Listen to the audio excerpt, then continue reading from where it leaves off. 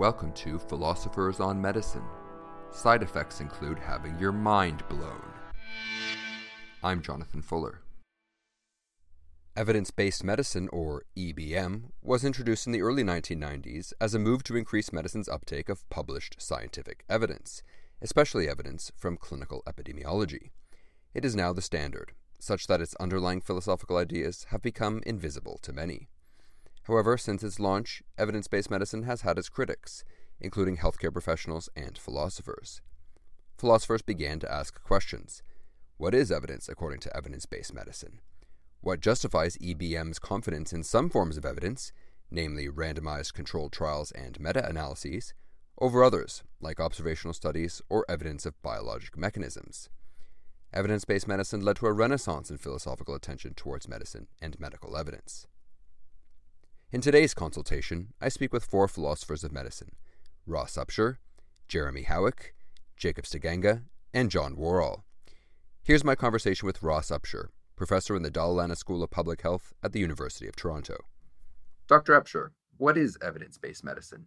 Well, there's a long and a short answer to that. Evidence-based medicine is an approach in clinical medicine to encourage clinicians to use research evidence derived from real patients to improve patient care. Evidence-based medicine is also committed to what's called a hierarchy of evidence, that not all studies are created equally, that some studies have certain desirable properties, usually in terms of limiting the bias, that is, the influences on the study that might lead people to have mistaken beliefs about the outcomes or the effectiveness of a technology. So evidence-based medicine tells clinicians that they ought to use what they call the best external evidence to inform clinical decision-making. It's not so much a philosophy as a series of recommendations to clinicians about how to optimize clinical care.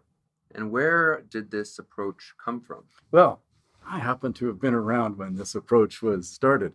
So when I went to medical school in the 1980s at McMaster, there was a professor of medicine. He was the chief of medicine by the name of Jack Hirsch, an internationally renowned specialist in thromboembolism, and he terrified all the medical students and clerks. And he'd come to rounds, and you would get a question posed to you, and you would give an answer, and he would immediately say, "What's your evidence for that?"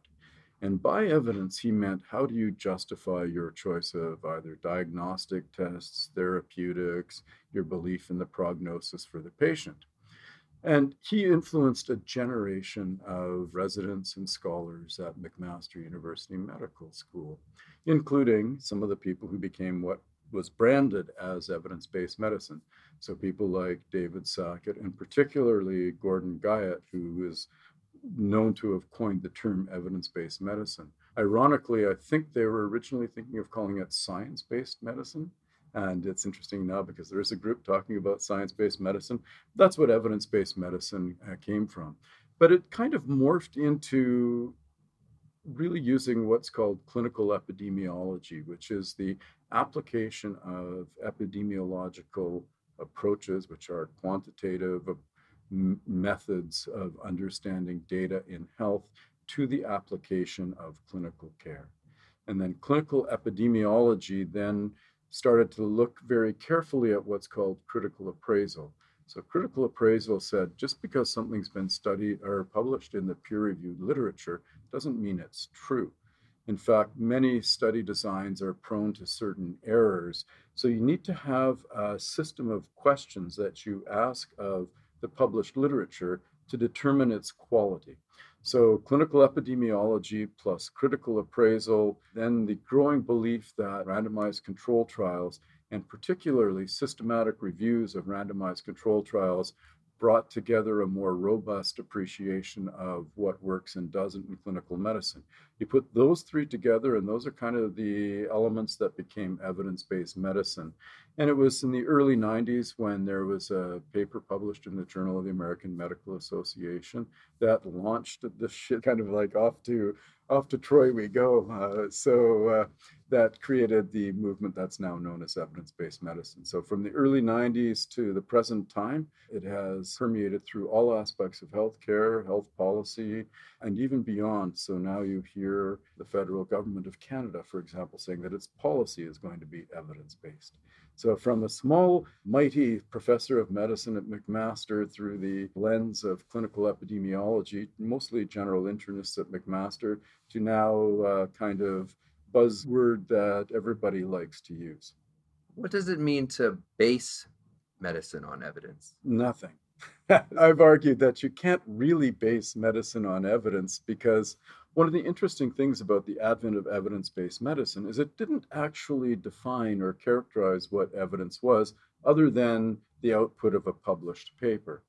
And when I started to think about how evidence-based medicine might relate to some issues in theory of knowledge or epistemology or philosophy of science, I tried to map on what thinking in those fields said about what evidence is and could be and how you would base a decision.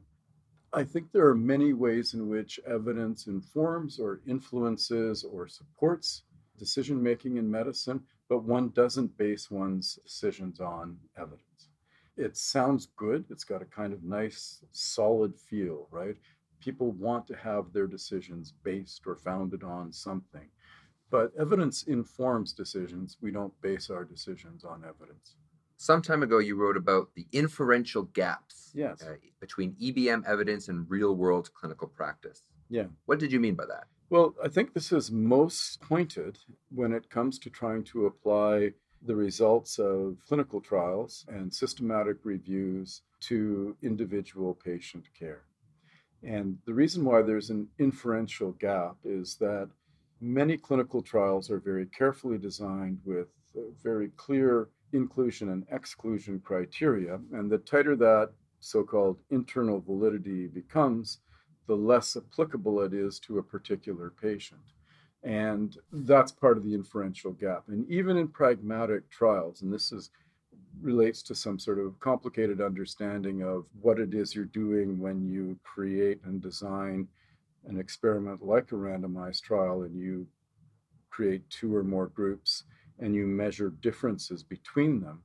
The actual measurement that you're creating applies only to the people in the trial. You have no guarantee, no strong belief really that they're going to apply to the patient in front of you, who's going to be in many ways different from the patient that was enrolled in the trial.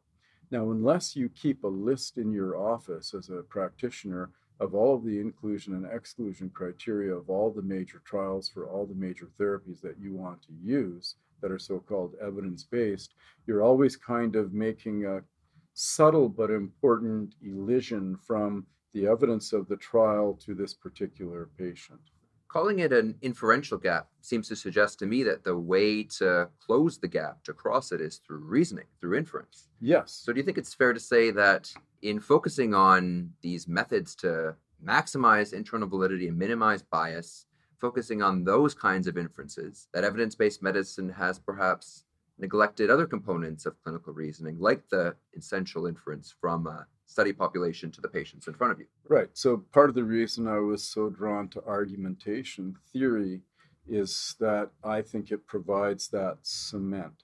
So what I've been exploring lately, these kind of defeasible argumentation structures permit what feasible argumentation structures. A feasible argument is one that holds prima facie for the time, on face value. And then other inputs coming in will modify your thinking as you go along. And that grafts on very well to clinical reasoning. It also allows things like patient preferences, patient values, system considerations to fill in and hedge into some of the gaps that the classic evidence-based approach leaves. So I think argumentation helps us close those inferential gaps. Philosophers and evidence-based medicine proponents sometimes refer to the so-called hierarchy of evidence as a primary tenet of evidence-based medicine. Hierarchies of evidence rank order evidence from highest quality to lowest quality, based on its source and study features. To clarify and defend EBM's philosophy of evidence, here's Jeremy Howick, Fellow in the Faculty of Philosophy and in the Centre for Evidence-Based Medicine at the University of Oxford. Dr. Howick, what is the hierarchy of evidence in evidence-based medicine? So first of all, there's no longer a hierarchy. The most widely used method for ranking evidence is called the grade system. And they don't refer to it as hierarchy as far as I'm aware. The hierarchy is an outdated term that's used only by philosophers now. So that with grade, something gets an a priori ranking of either high quality or low quality. So if something's a randomized trial, it gets an a priori ranking of high quality, and then certain factors can either move it to higher quality, super high quality, or low quality. So a randomized trial can be high or low. Likewise, an observational study, if it satisfies certain criteria, can be upgraded to as high or higher than a randomized trial, or it can be downgraded to something even lower. But in general, it's a belief that some types of evidence should be weighed more heavily than others. That's the belief. I don't believe it's called a hierarchy anymore.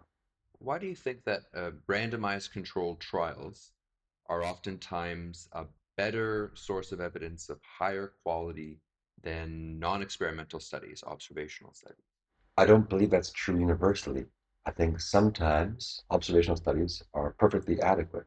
In cases where the results of a randomized trial differ from the results of an observational study, I think there are good reasons, all other things being equal, to adopt the results of the randomized trial because they're generally better at ruling out bias. So in an observational study, there are biases such as self-selection. So if you compare people who choose to take vitamin C with those who choose not to, first of all, you're not controlling for placebo effects. So the effect is not very big. You never know if it's a placebo effect. Second of all, those who choose to take vitamin C might be young and healthy like you and might do exercise, eat healthily, and it might not be the vitamin C, but those other choices that you make. Whereas in a randomized trial, you never eliminate those other factors, but you can reduce the likelihood that they influence the results. That doesn't mean that randomized trials are perfect. It just means that we have some good reasons to believe that we should go with the results of the randomized trial when the randomized trial and observational results differ. However, there are many, many cases where observational data is sufficient and as good.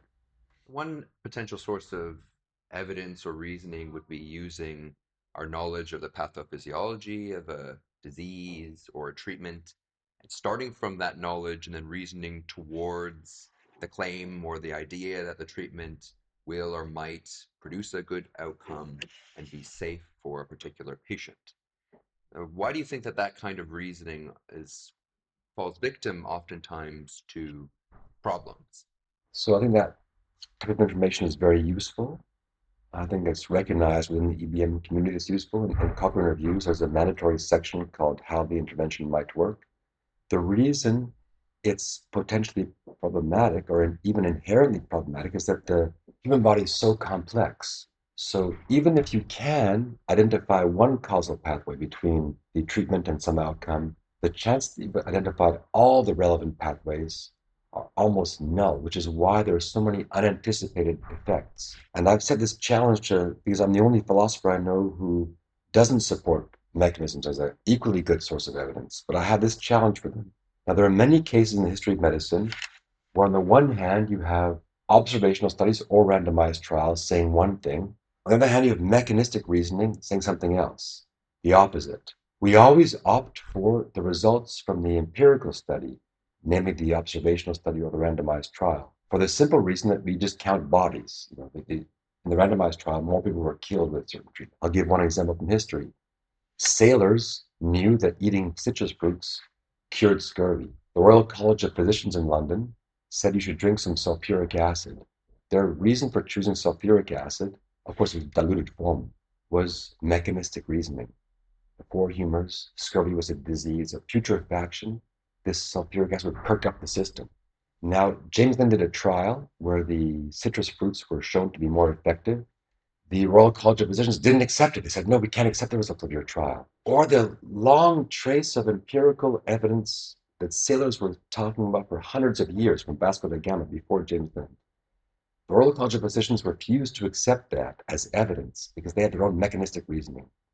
Finally, a doctor called Gilbert Blaine aboard the HMS Salisbury, I believe it's called, on a 3-week voyage to India, gave his sailors citrus fruits. juice, I think 6 ounces a day. Not a single person died of scurvy. They arrived there healthier than when they left. Then the Admiralty, the sailors basically revolted. They said, we're not going on any more trips if you don't give us citrus fruits. And the Royal College acceded. So this is a case where you have the mechanistic reasoning saying one thing, the robust empirical evidence saying something else, and we want to believe the empirical evidence. There are many other examples like this, where you have antiarrhythmic drugs putting babies back to sleep. None of these are randomized trials. These are observational studies. With antiarrhythmic drugs, it's a randomized trial. So there are many examples where the randomized trial or observational study, we all agree, is superior to mechanistic reasoning, which leads me to conclude that while both might be useful, when push comes to shove, one is a bit better. Now, I've asked these philosophers to give me one single example where the mechanistic reasoning points in one direction and the robust observational study or replicated randomized trial points in the other, and they want to use the mechanistic reasoning. When I ask them that question, they come up with examples with rubbish observational data, like retroactive prayer, where you can reject it without appeal to any mechanistic understanding.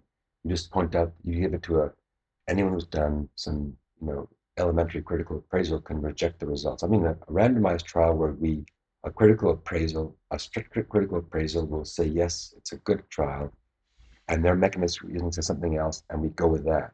Until they come up with one single example, they're compelled to acknowledge the superiority of one method over the other, in my view. And I'm happy to be proven wrong if they can come up with some examples. What do you mean by clinical experience in the context of different kinds of evidence? How is clinical experience a kind of evidence?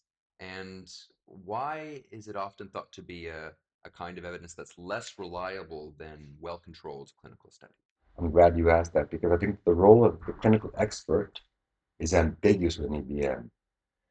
It means two things very broadly. One, it means clinical judgment, which is arguably kind of evidence. So Dr. Jonathan Fuller says, in my experience, I've seen this work. I don't care what the randomized trial says. I've seen it work for my patient. He's special or she's special. And the randomized trial says it doesn't work, but I say it does. And that's the kind of evidence. I think that can be valuable. The reason I think in general it's less valuable than well-controlled studies, not always, but in general, is because human observations are biased. We're talking about tiny effects, like a 3% absolute benefit. The chances of one clinician seeing enough patients to detect that benefit, and not just seeing them, but recording it in their brain in a rational way, such that they can separate the signal from the noise, is quite low. And even with largish effects, placebo effects can be quite large, and it's impossible to detect the difference between a placebo effect and a non-placebo effect outside the context of a trial. So I think it's useful. The other role of the clinical expert is not as evidence per se, is clinical expertise as a skill. And as a skill, it's incredibly valuable within EBM as appraising evidence or knowing where to look for the evidence, being able to diagnose a patient, being able to have a conversation, which also often involves asking sensitive questions to elicit a correct diagnosis. Some symptoms can be embarrassing, and if you're not good at asking the right questions, you might not get all the information about the symptoms and therefore make an inaccurate diagnosis, which would then lead to the wrong treatment. And then, of course, a skill in every step of the clinical encounter beyond the diagnosis and treatment. The grade approach is now the most commonly used method for ranking evidence in evidence-based medicine.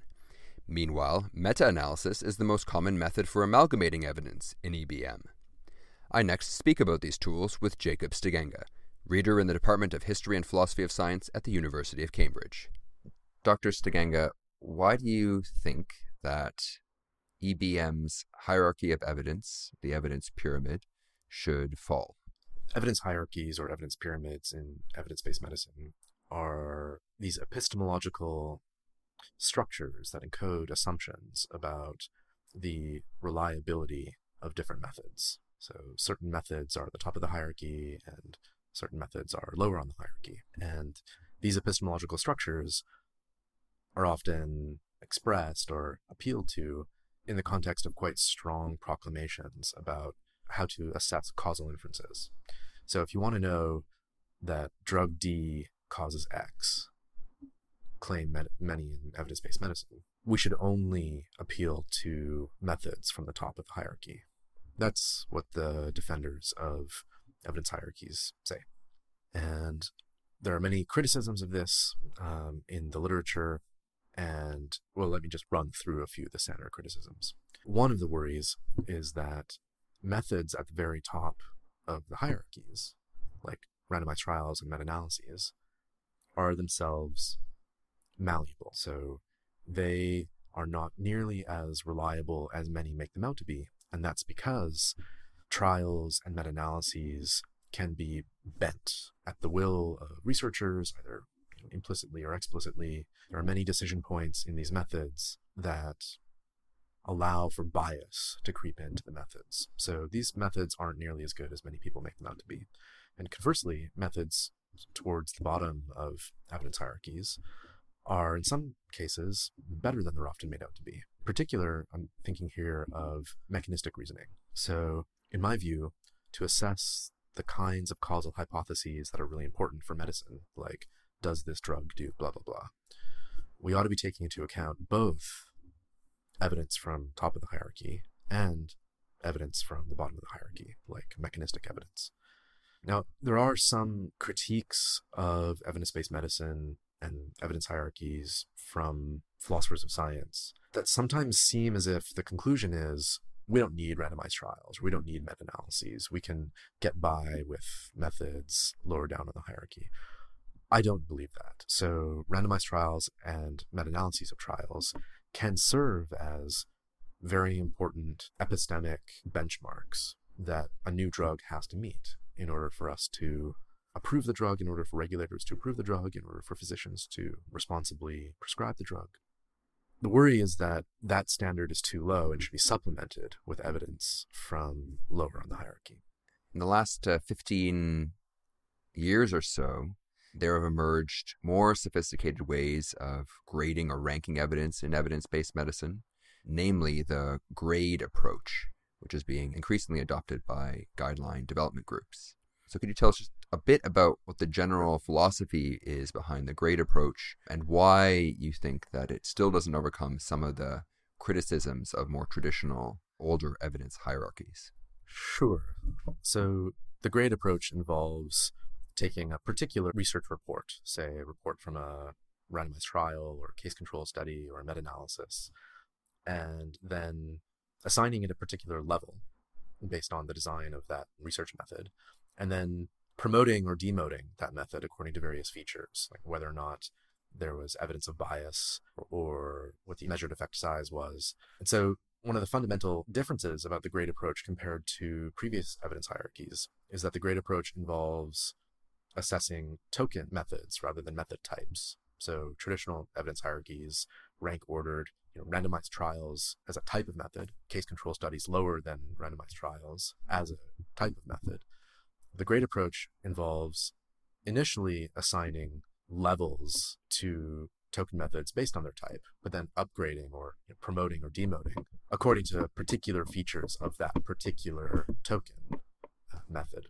So it's really an assessment of method tokens rather than method types. But then the question is, if we're in the business of assessing method tokens, what is the best way for us to assess method tokens? And in my view, the grade approach is a relatively naive way to assess method tokens, and it's unduly constrained in part because it's inherited some features of the hierarchy approach. It's often said that randomized controlled trials are the gold standard of evidence in medicine. However, you point out that in many, if not most, hierarchies of evidence, meta-analysis, or at least systematic review of randomized controlled trials, sits above the randomized trial in the hierarchy, implying that we should go to that study method first and only go to the randomized trial if we don't have a meta-analysis or systematic review of trials. So therefore, maybe we should consider the meta-analysis to be the platinum standard of evidence if the randomized trial is the gold standard. This is a term that you used, but you go on to argue that the meta-analysis as a method is not the platinum standard of evidence that some medical research experts might think it is. Why do you suggest that? Right. So in this 2011 article that you're referring to, I asked the question, is meta-analysis the platinum standard? And I answer no. And what's interesting about meta-analysis is that there are many examples in which two meta-analyses on the same primary evidence set reach contradictory conclusions. So there are numerous cases of this. And the question is, well, how can that be? I mean, if meta-analysis is the be-all and end-all of empirical evidence in medicine, and we use that method to assess some particular hypothesis, like, does this drug do blah, blah, blah, and two iterations of meta-analysis on the same primary evidence set reach contradictory conclusions, there's got to be a problem with the method. That was my kind of starting insight.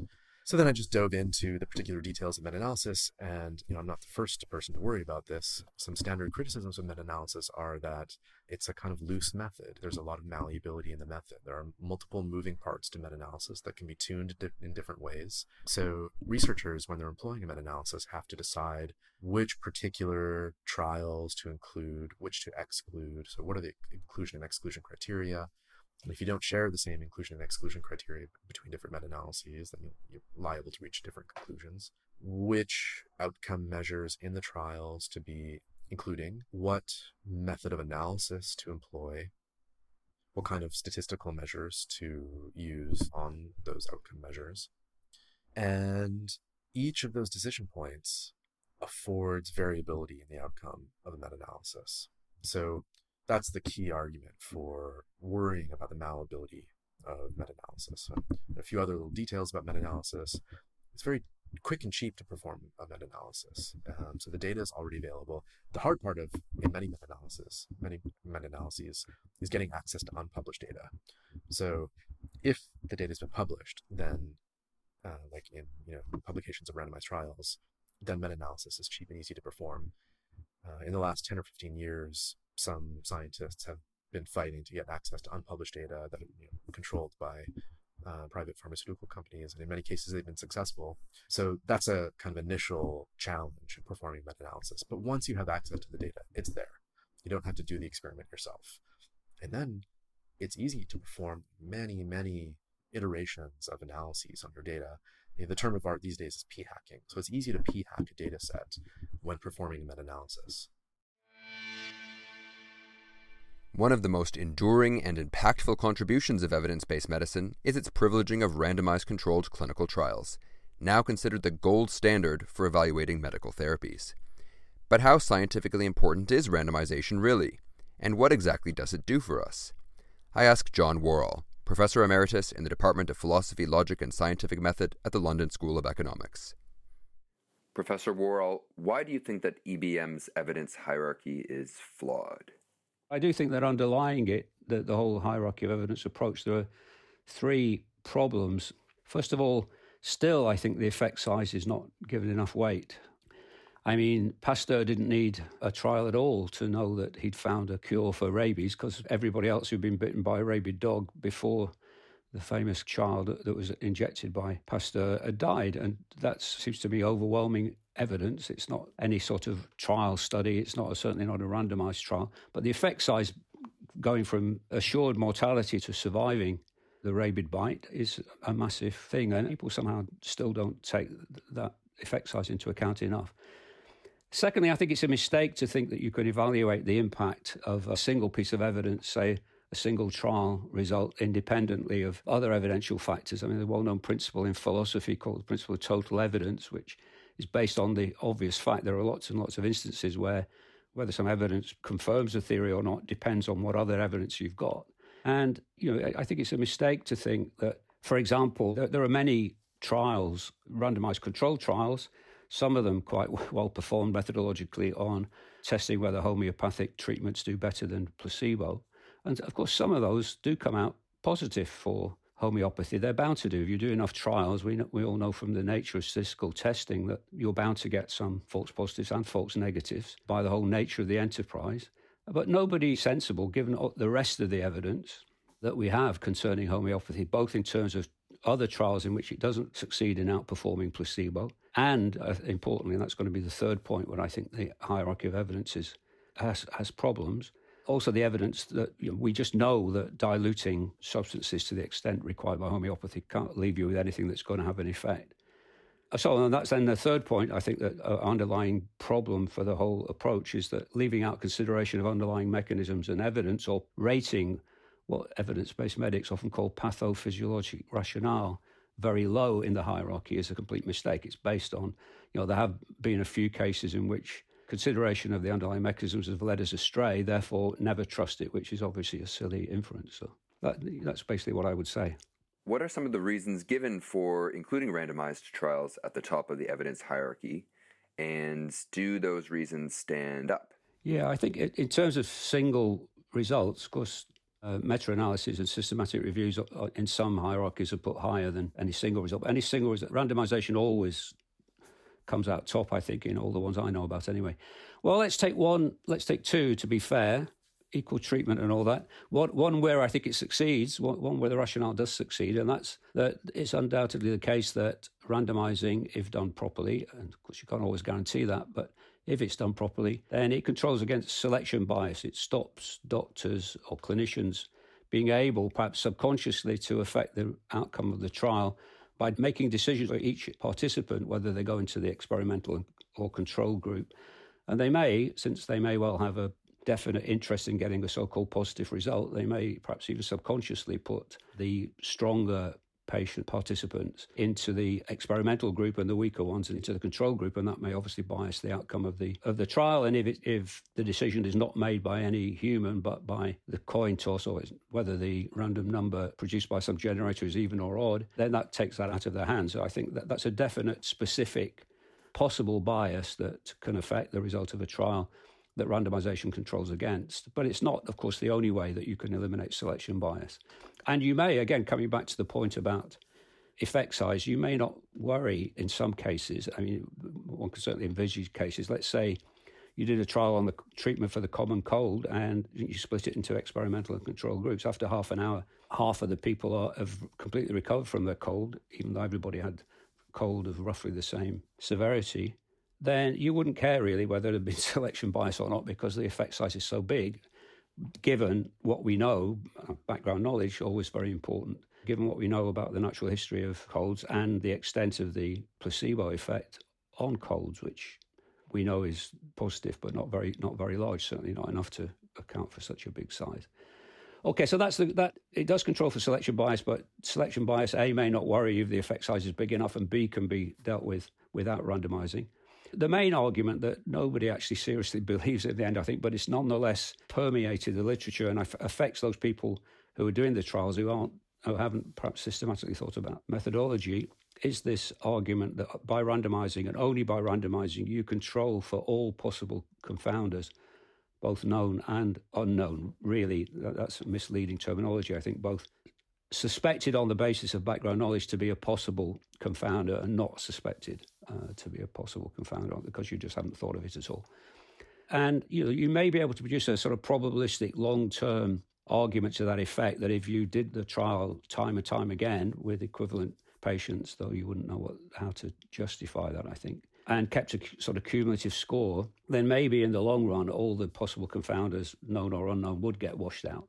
But in any individual trial, obviously it could be as confounded as you like, and as you can imagine. If it's just a sort of one-off trial, then obviously this is respect to unknown confounders you don't suspect. They may or may not affect the outcome, and you've got no reason to think that they do. And I think that's why it's very important, although some methodologists deny it, to, even when you've done a randomized trial, to check for what's called baseline confounders. That is, known factors, the factors that background knowledge tells you may well play a role in outcome, have not become unbalanced through the random process, which the fact that most people allow that you should check for baseline confounders shows that the argument that all confounders known and unknown are automatically control for isn't really a sensible one. Yeah, so that's basically... And then I think it's salutary to reflect on the incredibly small number of treatments that are unambiguously successful in medicine and their introduction has been based on randomized controlled trials against treatments that are definitely effective, that were never subject to a randomized controlled trial. It's really hard to think why you should put randomized controlled trials on such a pedestal when you look at the treatments that we have that we think are effective and have good evidence are effective. There are very few of them. Are there ways to rule out selection bias without randomizing when the effect size that you measure isn't so large? Yeah, well, it depends, of course, what you mean by randomizing. If you look at the history, alternating participants, for example, would count as randomizing. But nowadays, that wouldn't. It's got to be, the random number generator or whatever. The important thing is that the division between the experimental control group should not be in the hands of someone who might have an ulterior motive for wanting a positive result or indeed a negative result.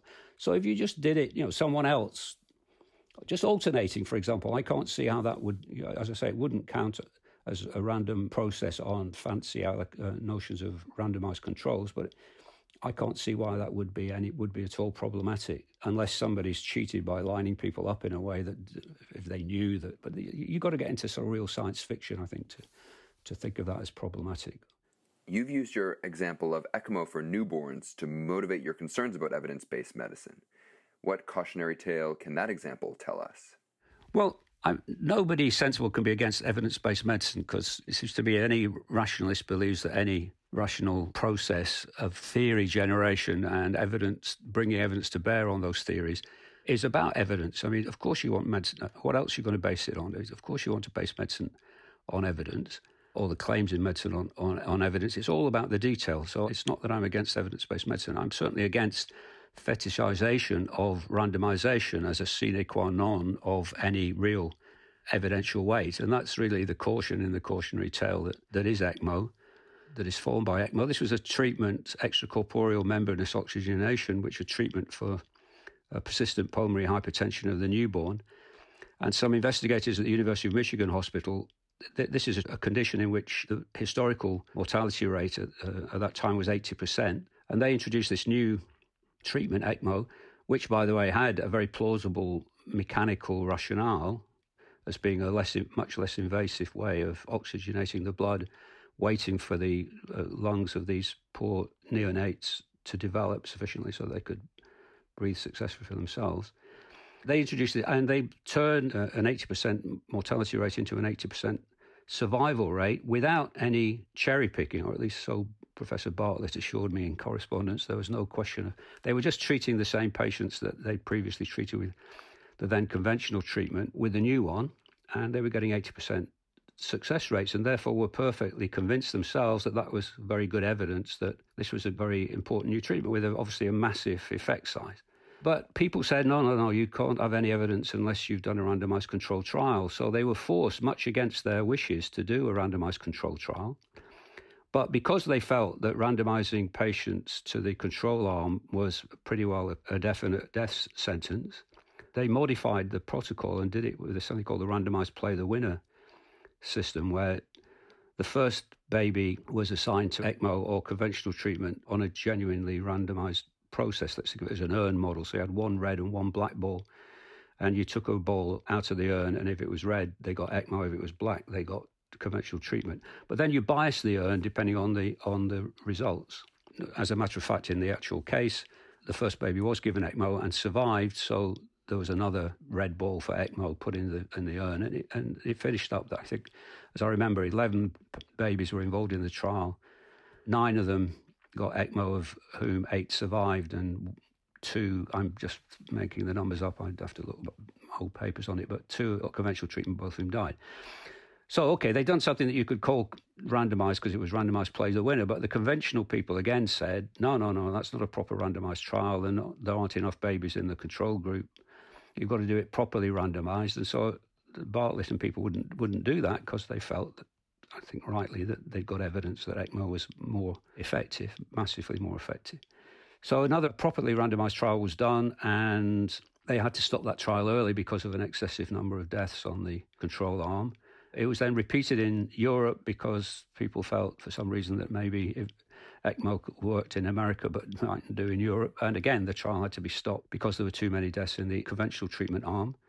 And ECMO became conventional treatment. I understand now it was accepted as a good treatment. I understand now it's been outperformed by something else, which is great. Obviously, So I think it's the fetishization of randomization that really worries me, and the refusal that you can't really back up by any sensible account of theory confirmation, that you've got no real evidence at all that's worth anything if you haven't done a randomized trial. Now, I don't think anyone, again, seriously believes that, but it's the message that gets across into the medical community and gets applied, as the ECMO case shows. To hear more Philosophers on Medicine, visit www.philosophersonmedicine.com or find us on iTunes or Google Play.